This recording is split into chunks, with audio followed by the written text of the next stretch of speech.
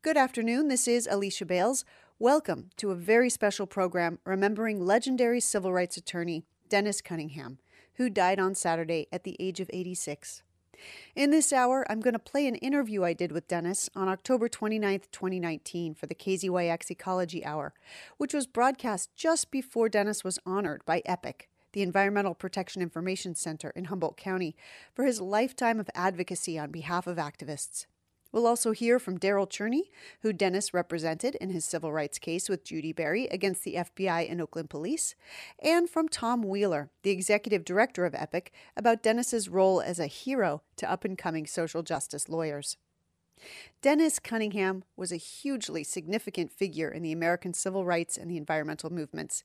He spent decades fighting on behalf of Earth First activists right here in Mendocino, in addition to his best-known client, Judy Berry, and a number of other police misconduct cases. But he was so humble and dedicated to his work that those of us here who knew him personally may not have realized what a rock star he was. I first met Dennis in 1992 when he represented the activists of the Albion Nation Uprising against Louisiana Pacific Corporation when the company filed a blanket lawsuit trying to intimidate us from protesting their logging in the Enchanted Meadow. For the next decade and a half, I was lucky enough to work closely with Dennis Cunningham on a number of cases, first supporting Judy Berry and her paralegal work on the FBI case, and then after her death as a member of the legal team myself, taking her landmark case to trial. I sat at Dennis's side the day the jury brought back their historic verdict, finding the FBI and Oakland Police liable for $4.4 million in damages for targeting Judy and Daryl's civil rights when they falsely arrested them and lied about them carrying the bomb that had been meant to kill them. After that, Dennis and our legal team took on another civil rights case together, this time suing the Humboldt County Sheriff's Department for their policy of directly applying liquid pepper spray to protesters' eyes to try to force them to release from lockdown blockades, a practice they began in 1998 and which was stopped when the jury finally declared it a civil rights violation. But Dennis's amazing career stretched back decades before that. His first criminal case out of law school was to represent the legendary Black Panther leader Fred Hampton in Chicago. Dennis would go on to sue Fred Hampton's murderers, the Chicago police and FBI, on behalf of Fred's family, to reveal the truth about the COINTELPRO operation to silence this young Black revolutionary leader. Dennis also worked with his colleagues Michael Deutsch and Liz Fink, among others, to uncover law enforcement's appalling and murderous abuses of the Attica brothers in 1971. A case that finally settled 30 years later. Dennis Cunningham died on Saturday after a long battle with cancer. Today we'll remember his extraordinary life in his own words. Here's my conversation with Dennis Cunningham from October 29th, 2019. My guest today is Dennis Cunningham, who is a legendary civil rights attorney, friend to the activists and the social justice movement and the environmental movement, and he's represented probably half of the people listening in the listening area right now over the course of the last 30 years. So Dennis Cunningham, welcome to KZYX. Well, thank you very much. I'm happy to be here. Well, it's great to have you, and it's a great privilege to have you. And one of the reasons, of course, that we have you on the air today is because you are going to be honored by the Environmental Protection Information Center on November 9th up in Garberville because of a lifetime of advocacy for the environment. Well, that is indeed an honor, to tell you the truth. I'm very taken and grateful for it. Appreciative.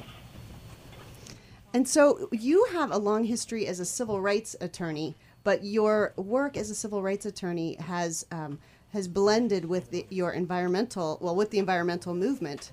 Can you actually first talk about the roots of your work as a civil rights attorney? Where did you get your start, and how did you first kind of get an inkling that you were going to get involved in social justice activism and become an attorney for activists? I got started by being recruited I became a lawyer because I went on the March on Washington in 1963, and my friend that I was with riding home on the train was sick, but he was awake, and he said, "We have to get involved in this stuff." And that was like a light bulb going on for me.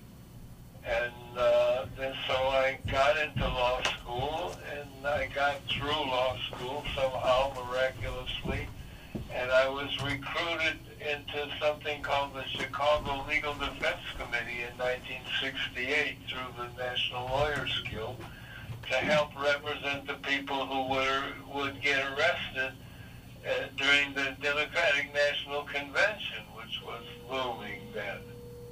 And I did that, and I met people, and I met one guy in particular who said, you know, wouldn't it be great if we could have a law firm and just represent the movement? And that was another light bulb. And I knew a couple of guys, and we started having meetings, and this was in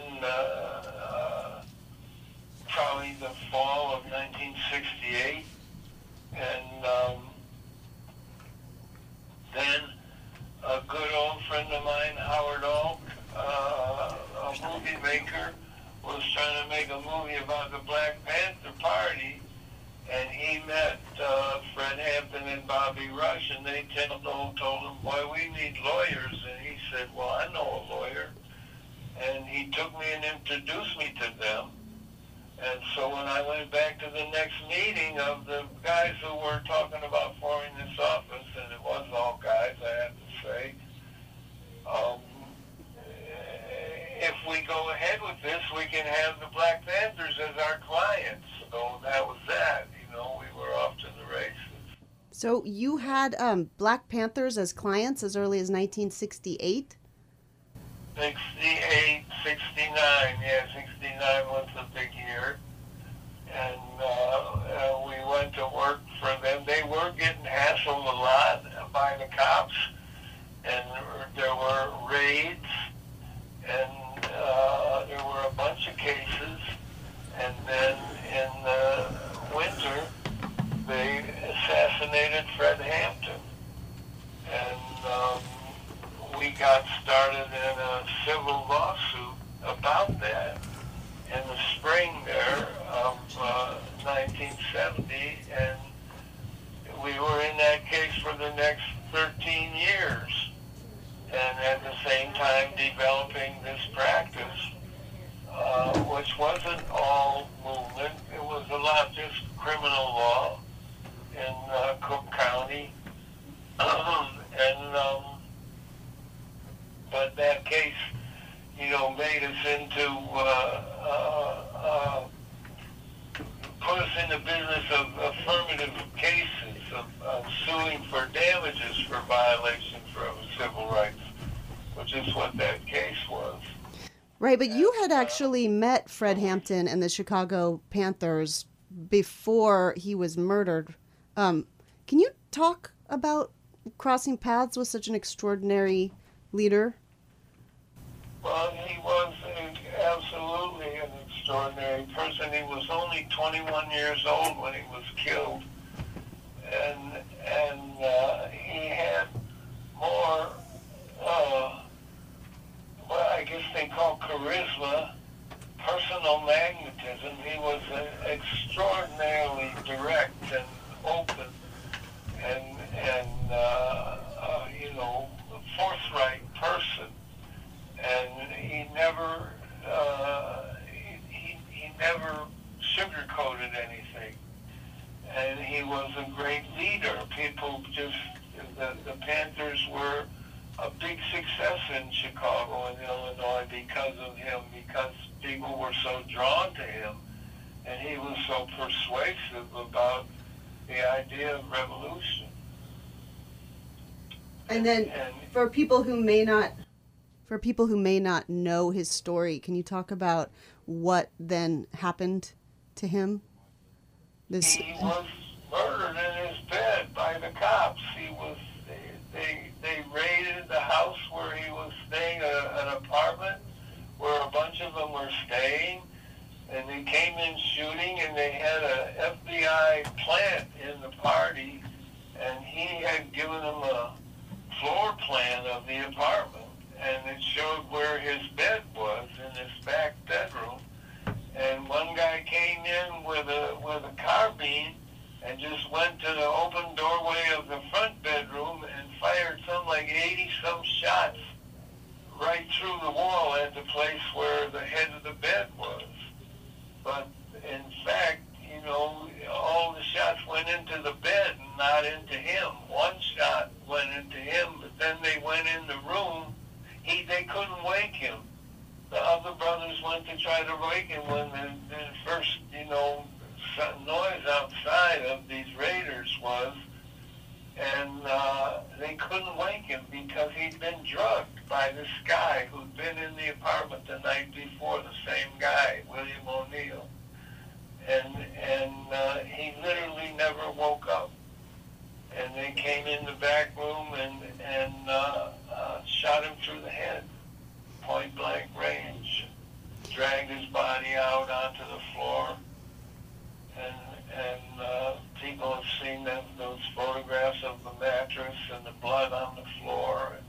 And the police officers smiling as they brought his body out. Yeah. And this was a case of an assassination of an extraordinary young black leader in Chicago in 1969, right? Yes, December 4th. And the Chicago... 50 years, next month. Wow. And the Chicago police were involved, but the FBI was also involved in this case. Is that right? The FBI instigated the informant, the undercover, the Judas agent was working for the FBI, and they got the floor plan from him and gave it to the cops and urged the cops to do the raid. And there were some cops. There had been a shootout a few weeks before, and a couple of cops got killed. And so they were raring to go and get revenge. And they just busted in, and they shot 4 other people that were in the apartment, and who didn't die. One other person did die, Mark Clark, who was at the door, and the guy came in and shot him as he walked in the door, just killed him. And it was an extraordinary thing. It was a special detail of cops that was assigned to the prosecutor's office, and the prosecutor was a lunatic, Ed Hanrahan, who had declared a war on gangs in Chicago, and he classified the Panthers as a gang. And he had this squad of cops assigned to his office, and he sent them out there, and they did the murder. Well, and this, you are being honored for a lifetime of environmental advocacy and a kind of an environmental legacy. But this background, which is where you first got started in your career as an attorney and as an activist attorney representing activists targeted by the state, you went on to do this here during the Timber Wars. You were Judy Berry's attorney in her lawsuit against the FBI and the Oakland Police. That's right. So there's this kind of through line where the very same agency you had, I don't know, were you like a young idealist? Were you having to learn through the course of the case that followed? The incredible violence and brutality of what they did to Mark Clark and to Fred Hampton. I mean, it is mind-boggling that they busted into this 21-year-old man's house and shot him in his bed. Did you have to how did you grapple with that? Was this something you ever expected to be doing?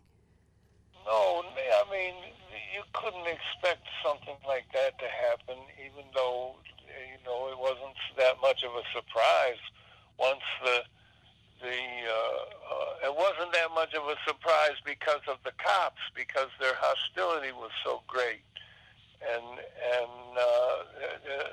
so overt in the black community and against the Panther Party.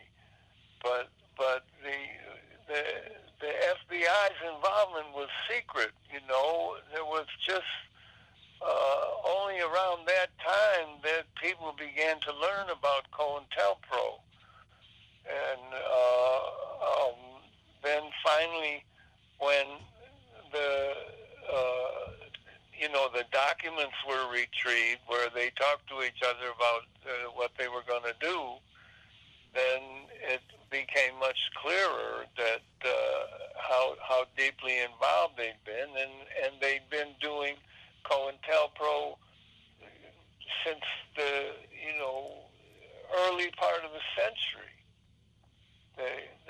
They went after Garvey and his movement. They went after the Communist Party and the black people, Claude Lightfoot, others in the Communist Party, and they were that was their thing. In addition to doing cases about cars stolen and taken across state lines. They did break-ins, they did spying, break-ins in people's houses, all the anti-war people they went after. I mean, but that was all secret at that time. And even though I think a lot of people suspected them of being involved in a lot of dirty stuff, but then the proof came out, and it was mind-blowing. And were you part of the group that was able to bring out the truth in Fred Hampton's case? How did the truth finally come out about the FBI's COINTELPRO operations against these activist movements? It was complicated. The informant, O'Neill, was he kept on pretending to be a Panther after Fred was killed, but the FBI put him in this other case, a cop who was in a dope ring, and there was a murder that took place, and he was a witness to it. And this is like a couple years later, and we've been suing the cops all this time, and we didn't know anything about the FBI being involved, but they brought him to court to testify against this cop, and the lawyer was someone who knew what was going on, and he cross-examined him about working for the FBI and being a spy in the Panthers, and that broke in the papers, and it just it blew the case up in a way, and then we were suing the FBI too. And we had to go to we had to have a secret meeting and fly on a plane to go take his deposition in a secret place, and he went on with them for years. So you had originally sued the Chicago police in the civil rights lawsuit after Fred Hampton's murder, and you didn't know that the FBI was going to be a co-defendant? No, we didn't find that out for a couple of years into the lawsuit, and then we sued all of them too, and that was a big thing in the case. The case didn't go to trial until 1976, and by then, the church committee had come out with all this stuff that these revelations about all the dirty stuff the FBI was involved in, trying to neutralize movements. Wow. Okay, so for folks who are just tuning in, this is the Ecology Hour. I'm your host, Alicia Littletree Bales, and my guest is Dennis Cunningham, who is a legendary civil rights attorney, a lifetime of amazing civil rights activism, representing as an attorney activist movements who've been targeted by the state. And he is being honored in a couple of weeks here up at the Environmental Protection Information Center's annual meeting. He's getting the Semper Virens Award for a lifetime achievement in environmental advocacy. So we're talking about your history with the Black Panthers in Chicago and the Chicago People's Law Office, which is phenomenal as well. And we're going to talk about one more big case that you had. It's amazing to talk about it in the past tense since it took so many decades, but that you also worked on before you got here to Mendocino County and started to represent environmental folks. So, can you talk about the Attica case and how you came to be part of that? Well, when the rebellion began, it was big in the news, and by the second or third day, we were already talking about, how they're going to need lawyers, and lawyers were going there, and we finally, after some struggle, because we had this fledgling office and we didn't really have any money, but we couldn't lay off, It was such a big thing and such a phenomenal thing that had happened. Well, I think we're going to have to back up a little bit for people who have never heard of the Attica Uprising.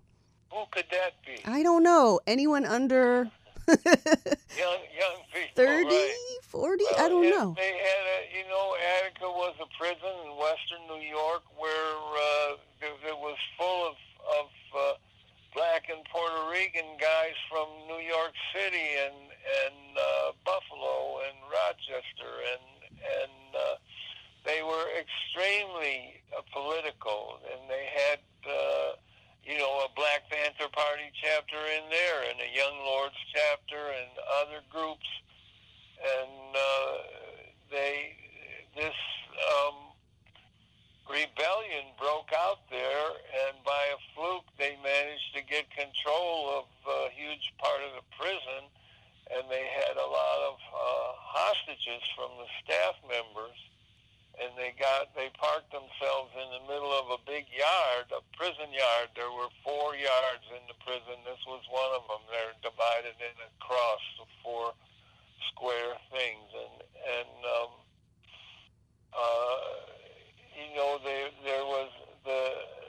there was going to be some kind of action to retake the prison, and so a couple of people from the office went up there and were in the first group of lawyers that tried to get into prison after the retake, and after the whole thing where they said that they came out and said that they had no choice but to go in because the prisoners had started slashing the throats of the hostages, and it was a total lie. And all the hostages that were killed, some 29 hostages were, I haven't read the numbers right anymore, and were killed. A number of hostages were killed by gunfire from the police. And there was just a massacre. It was 39 people were killed, and 8 or 9 of them were hostages, and the rest were prisoners in the assault. And so then there was terrible massacre and torture of the brothers in the yard and then in the cell block afterward for days, and the lawyers tried to get in to see them, and they had a court order from the federal judge up there in Buffalo, and they wouldn't let them in. And so they went back to the judge, and he said, well, I guess I'd better withdraw the order, and it was days before they were allowed in. But finally they were, and then that whole thing began of them, the state, figuring out who they were going to blame and put criminal charges on, which they ultimately did. They had 42 indictments with 62 prisoners as defendants, and about 1,400, a total of like 1,400 felony counts, half of which would bear a life sentence, and it was all about kidnapping and stuff like that. And we got involved in helping represent them, and there were lawyers from all over the eastern part of the country who got involved in that. They had a special judge, and he made a ruling that each one of the prisoners had to have his own lawyer. So we got, we were helping, everybody was helping through the Lawyers Guild to recruit lawyers. And we finally had, 60 lawyers who were each representing different brothers. And that stuff, all the pretrial maneuvering and stuff went on for several years, 3 or 4 years, and finally they were ready to. They had one trial. Actually, they had 2 or 3 trials, I think. And these were the criminal trials from the Attica uprising? The criminal trials, Right. trials of prisoners accused of various crimes involved in the rebellion. And then there was a guy in the prosecutor's office. They had a special prosecution team, and he got recruited into that, a guy named Malcolm Bell, and he saw that the operation of that office was totally one-sided. They weren't doing anything about all the murders and torture that had been done by the cops and the New York State Police, and he went to the New York Times about it, and there was a big scandal, and it led to an investigation of the investigation, and then an investigation of that investigation. And, ultimately, excuse me, all those cases were dropped. All the criminal charges were dropped? All the criminal cases were Wow. dropped. The one guy there had been one guard who had been hit in the head in the opening moments of the rebellion, and he died over the weekend, which was a terrible thing because there were these negotiations for a peaceful surrender, and once this guy died, everybody thought, well, they could charge us all with murder, and so the thing got hung up, and they wouldn't wait anymore. Rockefeller wouldn't wait, and he ordered the assault. They told him, don't do it on Sunday afternoon when everybody's watching television for the football game, but he did it first thing Monday morning. And we had started a civil case about all that stuff somewhere along the way during the criminal case. And the judge who got that case was a crackpot. And he sat on the motion to dismiss for about 3 years. And then finally, he put out the word, you guys better do something. I'm denying the motion to dismiss. You guys better do something about this case or I'm going to go ahead and throw it out. And some of the brothers, Big Black and Akil Al-Jundi, came back to us. And me and Michael Deutsch from the PLO and Elizabeth Fink, a New York City lawyer who had been involved in the criminal defense stuff right along and had come close with a lot of the brothers. And we took up this civil case, but somehow it was almost impossible to make it move. We finally went to trial in 1991, 20 years after the event. Unbelievable. It took 20 years to get their civil rights case to trial. To get to trial, and then it took another, 10 years before it finally got resolved at all, and there were actually 3 trials and 3 verdicts for us.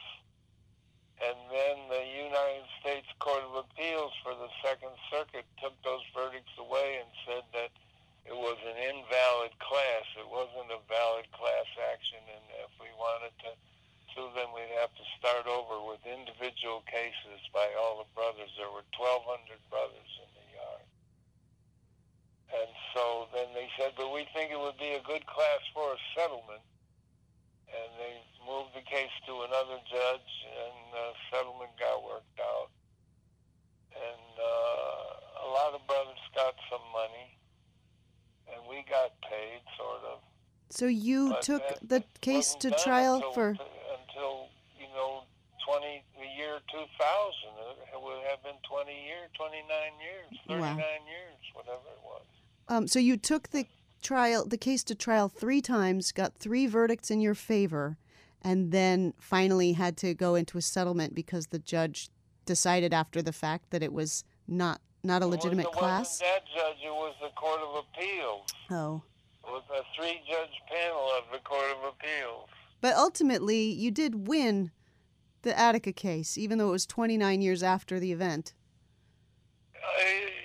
You could say that. I mean, we certainly won those trials. Big Black got a verdict for $4 million. Okay, not 4,000, $4 million for civil rights abuses. $4 million. He had been taken. They made all the brothers strip, and they drove them through this tunnel into another yard, and had them line up in this long snake line, all naked, with their hands on their heads. And they took him and put him on a table next to the door into another tunnel, naked, lying on his back, and put a football under his neck, and said if the football fell off, they'd kill him. And all the other brothers who stand in this line had to watch this, and then they were made to go into the tunnel and run through a gauntlet with all broken glass on the floor and police lined up on both sides with rifles and axe handles they beat them with.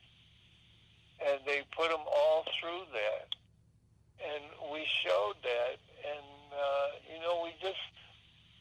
it was the weirdest legal experience you could imagine, taken all together.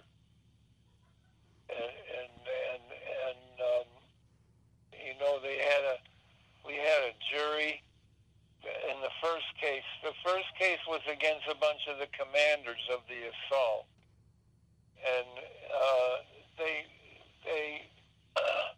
the jury was completely divided from the very beginning. Not least because the first 3 people on the jury out of 6 were picked by the judge without questioning them about how they felt about prisoners or about black people. And then we went back the next day and said we weren't going to go ahead if he didn't ask those questions. So he did, but he wouldn't take these 3 people off the jury.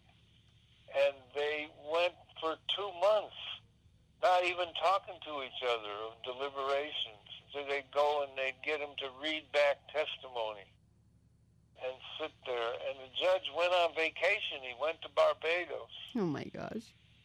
And then finally came back, and they finally brought back a verdict against one of the assistant wardens because he'd been in the meeting, the planning, the assault, and he'd also been in the yard when they were doing all that stuff to everybody.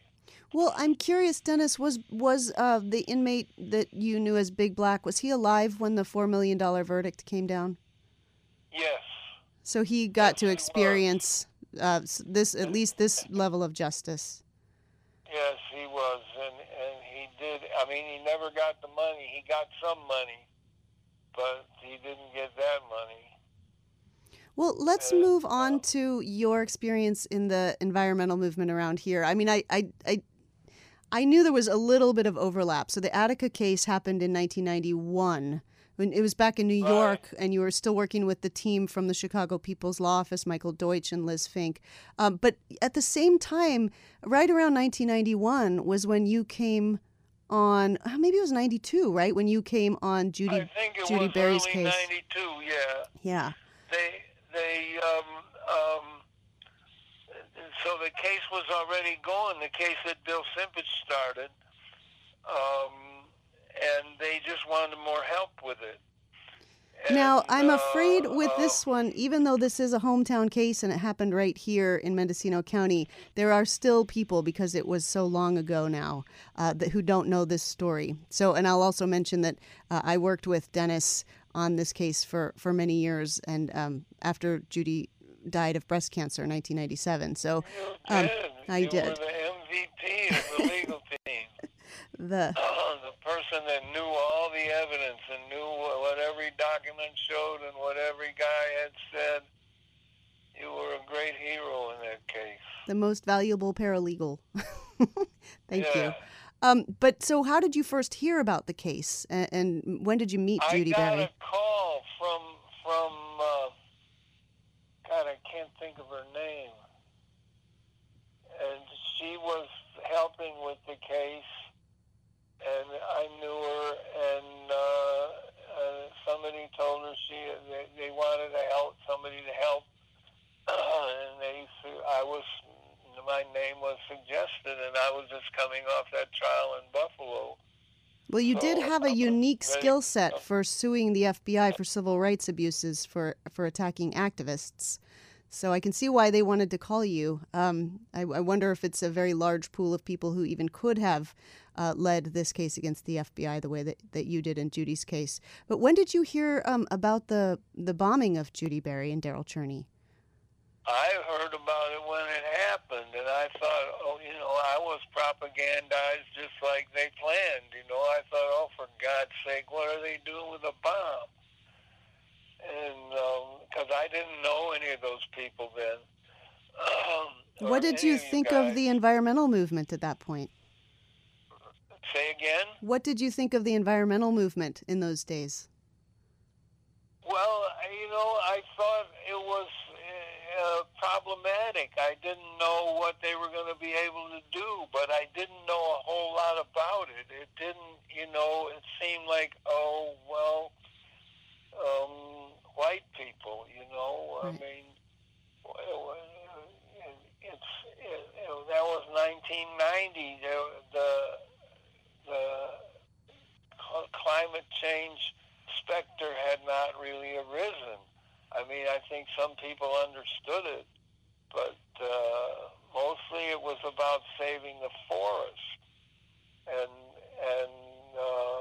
the support for the Forest Forever initiative, which was so key, and which was the reason, as it turned out clearly, the reason why they went after Judy. Then the FBI got involved with the private sector there to help them out. Well, what happened when you met Judy? Did it kind of change your impression of what the environmentalists were doing? You had assumed she was kind of like a white bomb-carrying person? I mean, I didn't get into it a lot, That was before we went to Buffalo for that trial, which took about 4 months and, kind of wiped your brain clean. Right. But I knew by the time that I was contacted that there was a serious case there. It wasn't clear to me, what exactly the case was, but it was clear that had been a COINTELPRO, that that it was clear. I mean, when they said no, they didn't have the bomb, I believed that, So I mean, right off the bat, and then, as it turned out, the whole thing was rigged up, to smear Judy.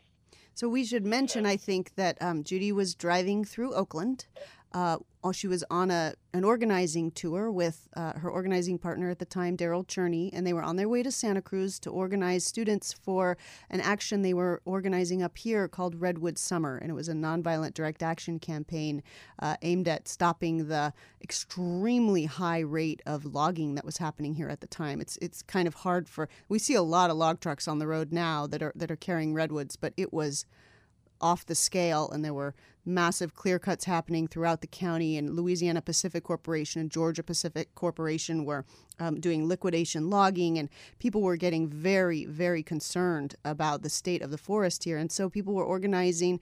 They were organizing in the woods, doing nonviolent direct action to slow and stop the cut, but they were also organizing legislation and litigation. They were filing lawsuits. They had this Forest Forever initiative that was a statewide ballot initiative. It was really a very escalated time. It's very different here now, but it was a very different time in 1990. And in this context, as Judy and Daryl were driving on this organizing tour, a motion-triggered car bomb exploded underneath Judy's seat, almost killing her. And then the FBI and the Oakland police showed up at the scene of the bombing in Oakland and arrested Judy and Daryl for transporting explosives. So that's where the story really begins. But you met Judy then in 1992? Is that right? Right. Probably early 1992. What was your impression of her? What was it called? Oh, the Wobbly Bureau of Investigation. Wobbly Bureau of Investigation, right. And what was your She impression was of her? Dennis? Huh? What was your impression of her? Well, I was blown away, just like everybody else. I mean, she was extraordinary. It was like Fred. She was extraordinarily magnetic and direct, and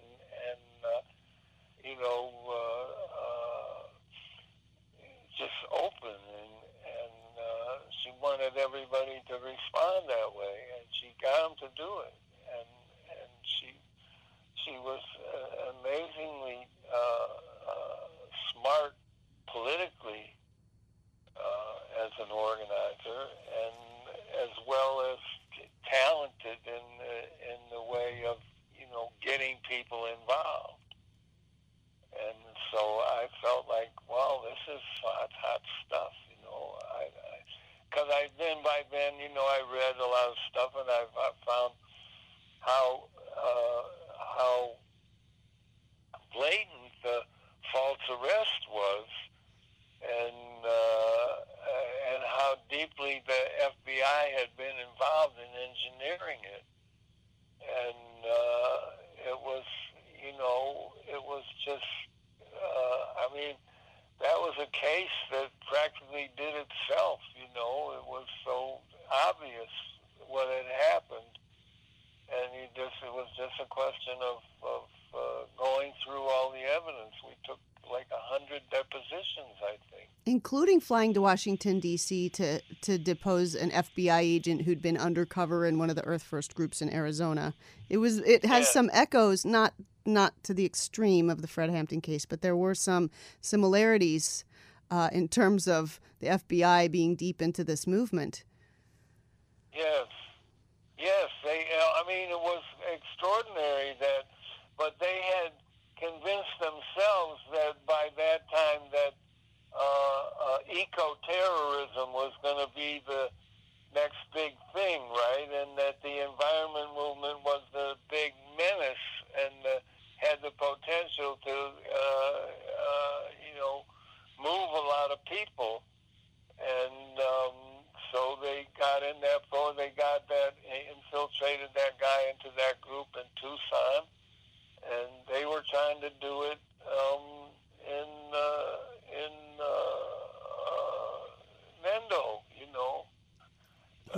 They were trying to get an undercover guy involved with the activists. Right. Well, and you talked about Judy being able to get people to do things. And one of the things, of course, just... we got to do this. Also, Can you do it? Right. You and gotta also, do it. like the Let's Fred get Hampton this case stuff done. and the Attica case, the Judy Berry's case took, 11 years to come to trial. And in the meantime, she died of breast cancer right in the middle of it all. So she didn't live to go to trial, but you definitely took this case to trial. In the meantime, she got you to work on some other case, the Albion Uprising case, when Louisiana Pacific sued a bunch of us protesters to try to intimidate us out of protesting. And she got you to... Is that what happened? Did she get you to do it? I probably. I don't remember exactly. I remember going up there and going to Enchanted Meadow and going to Raven's Call. That was one of the worst things I ever saw in my life, was those trees cut down in Raven's Call. And so I was convinced, and there was a little money around, and I got to say they did good work organizing, raising money all through those 10, 11 years. A lot more money than we ever were able to get up to do the Attica case. Mm-hmm. And so it was like work for me, and good work. And the case was so rich, the evidence was so strong. It was just really like a privilege to be able to work in those circumstances. You mean Judy's case? But yeah, with client, but the Enchanted Meadow case was like a prologue to it, because that was that happened right about just before I got up there or was recruited, and then so I just got right into it. I mean, it needed to be done. Yeah, and I remember you in the courtroom in Ukiah during one of the pretrial hearings with Louisiana Pacific's attorney, who at the time was Cindy Mayfield, and you were talking about the trees in the courtroom, and I got shivers just listening to you talk about how important it was that we were out there protesting. And certainly, since Earth Firsters were being accused of being terrorists, you got a pretty good look at us and saw that that was really not the case. It didn't look too terroristic, I must say. Not like this guy al-Baghdadi or anything like that. Right. Well, and we just have a couple minutes left, Dennis. Of course, there's way too many stories to cram into an hour, but I also want to talk about the pepper spray case, because we did get to trial in Judy's case, and we won. That was one of the most remarkable days of my life. You bet we did. Looking over at you while the jury was reading the verdict and thinking, or saying, Dennis, we won. Yeah, it was wonderful. It was a great feeling, a great high point of life. Just really missed her that day, I have to say. Yeah. But you brought her ashes. Was sitting there on the council table. I did. And she did get to testify because you recorded a deposition with her before she died, and it was played in court. Yes. So she got to tell her own story. It was just, it's just so sad that she couldn't be there in person.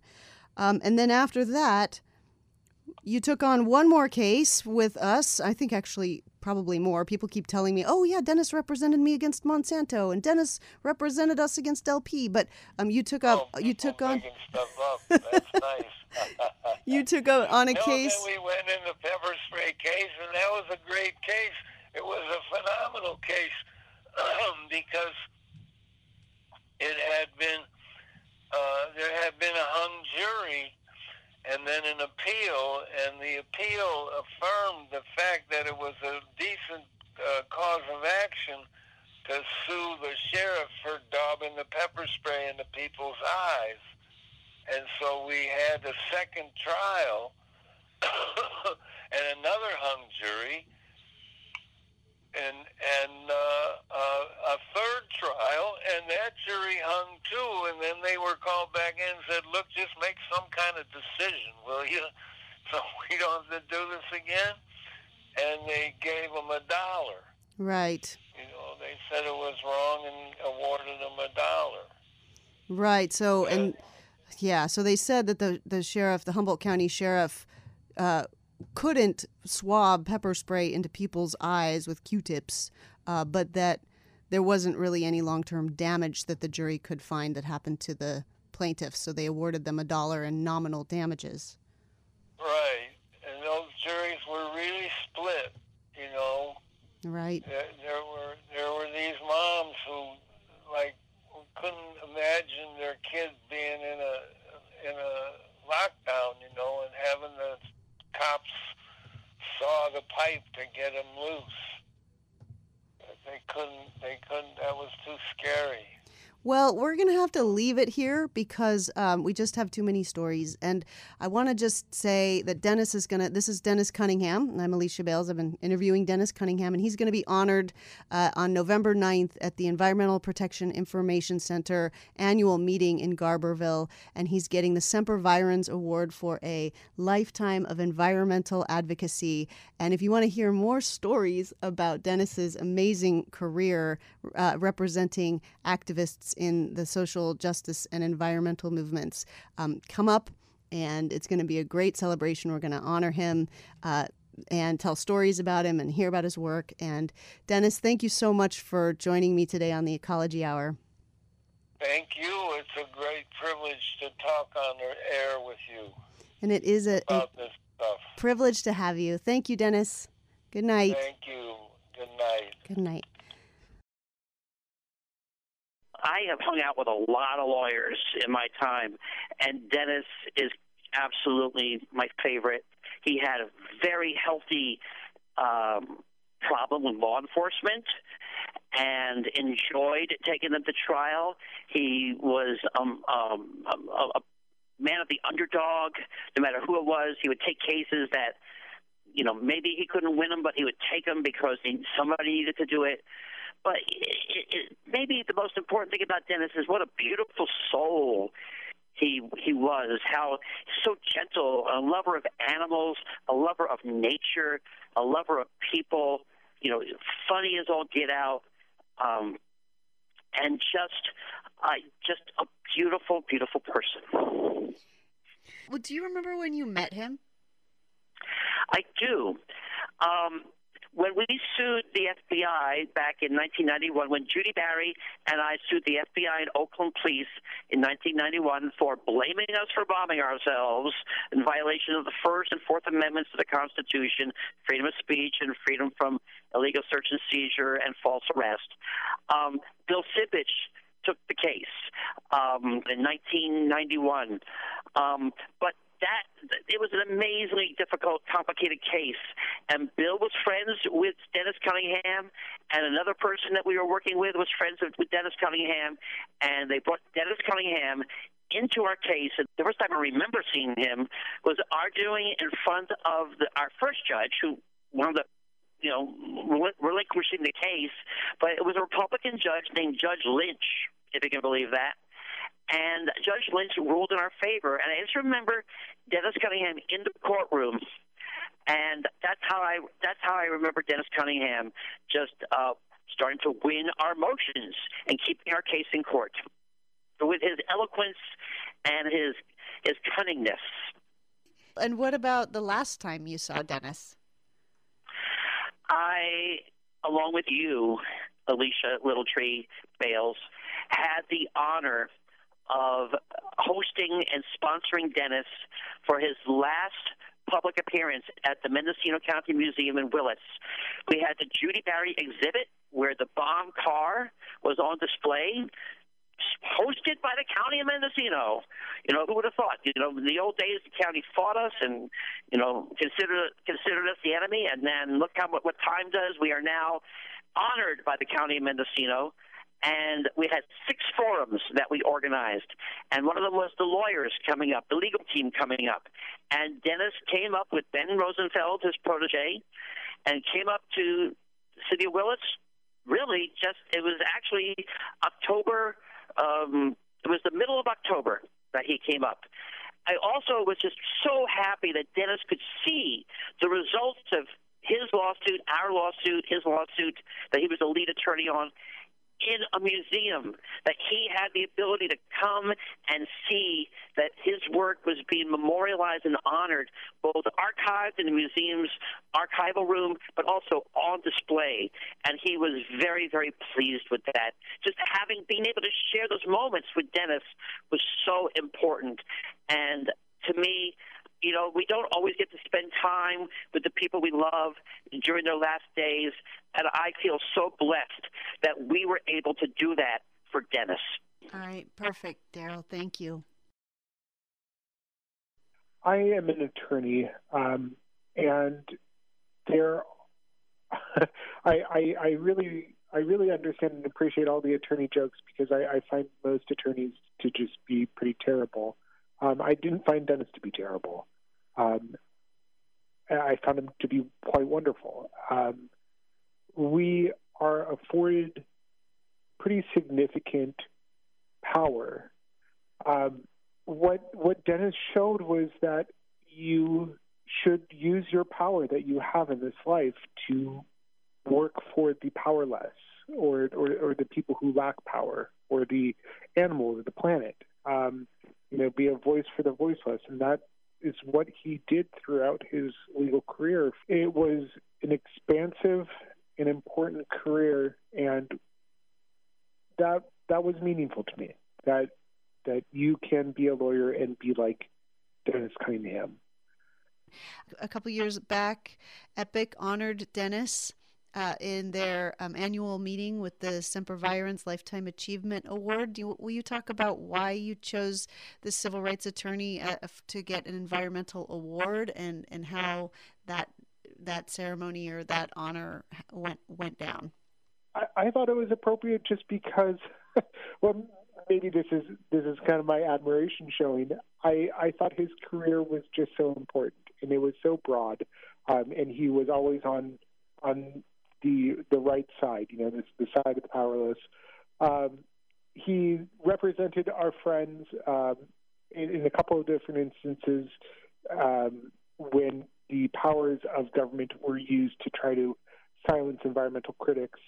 And if nothing else, he deserves recognition for that. But I really wanted to honor his entire legacy from Fred Hampton and representing his estate after the government killed him, to Judy and Daryl, and bombings and all of the smaller and bigger cases in between. All right. Well, Tom Wheeler, thank you so much. Thank you. And I share your sadness in thinking about a world without Dennis. He was really one hell of a guy, and I'm going to miss him. This is Alicia Bales remembering the extraordinary life of civil rights attorney Dennis Cunningham, who died Saturday of cancer. He was 86. If you would like to honor Dennis, his family has requested that people share in keeping his memory alive through a memorial donation to the Water Protectors Legal Collective. You can visit www.nlg.org/WPLC. That's the website of the National Lawyers Guild at www.nlg.org/WPLC, where there's an option on the page to designate donations in memory of Dennis. This invitation is made with love and gratitude from Dennis's children Delia, Joe, Miranda, and Bernadine. Another way to honor Dennis would be to get involved in the movements for social and environmental justice, which are still strong in Mendocino County, thanks in large part to Dennis's solidarity. On Monday, March 14th, Tribal Elder Priscilla Hunter is calling for a rally to save the Pomo homelands. That's from 3 to 5 p.m. in Ukiah at Alex Thomas Plaza. And the following week, on March 25th, there will be a rally on the west steps of the state capitol in Sacramento, starting at 1 p.m., with Native American singers, dancers, and drummers. Both events are calling attention to the upcoming logging at the Casper 500 in Jackson Demonstration State Forest and the demand for tribal co-management of JDSF. You can go to pomolandback.com to find out more. I'm Alicia Bales. Thank you for listening. I walked out in the forest when the silver moon was on the rise, and Venus shimmered in the fading light, and I sat down very quiet, tiny shadow underneath the trees, and I heard the night, I heard the songs of night.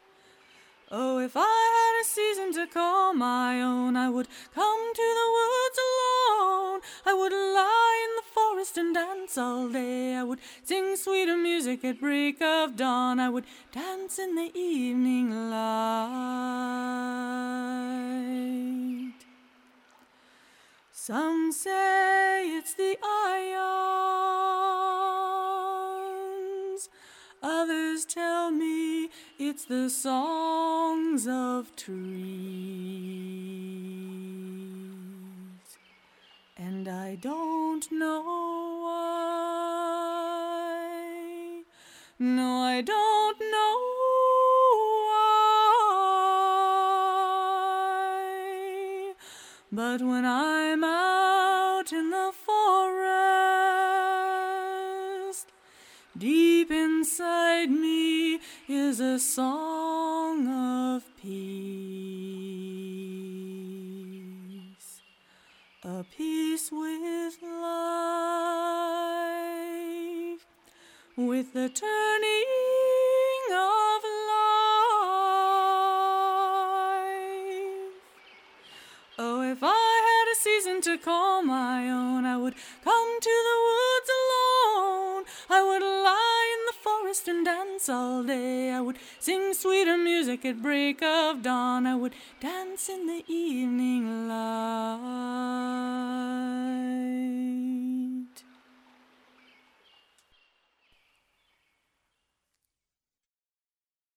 This has been a production of KZYX Philo 90.7 FM, KZYZ Willits and Ukiah 91.5 FM, and Fort Bragg at 88.1 FM, Mendocino County Public Broadcasting. You can check out our website at kzyx.org to find more content like this, and consider donating by clicking the red donate button in the upper right corner. Thanks for listening.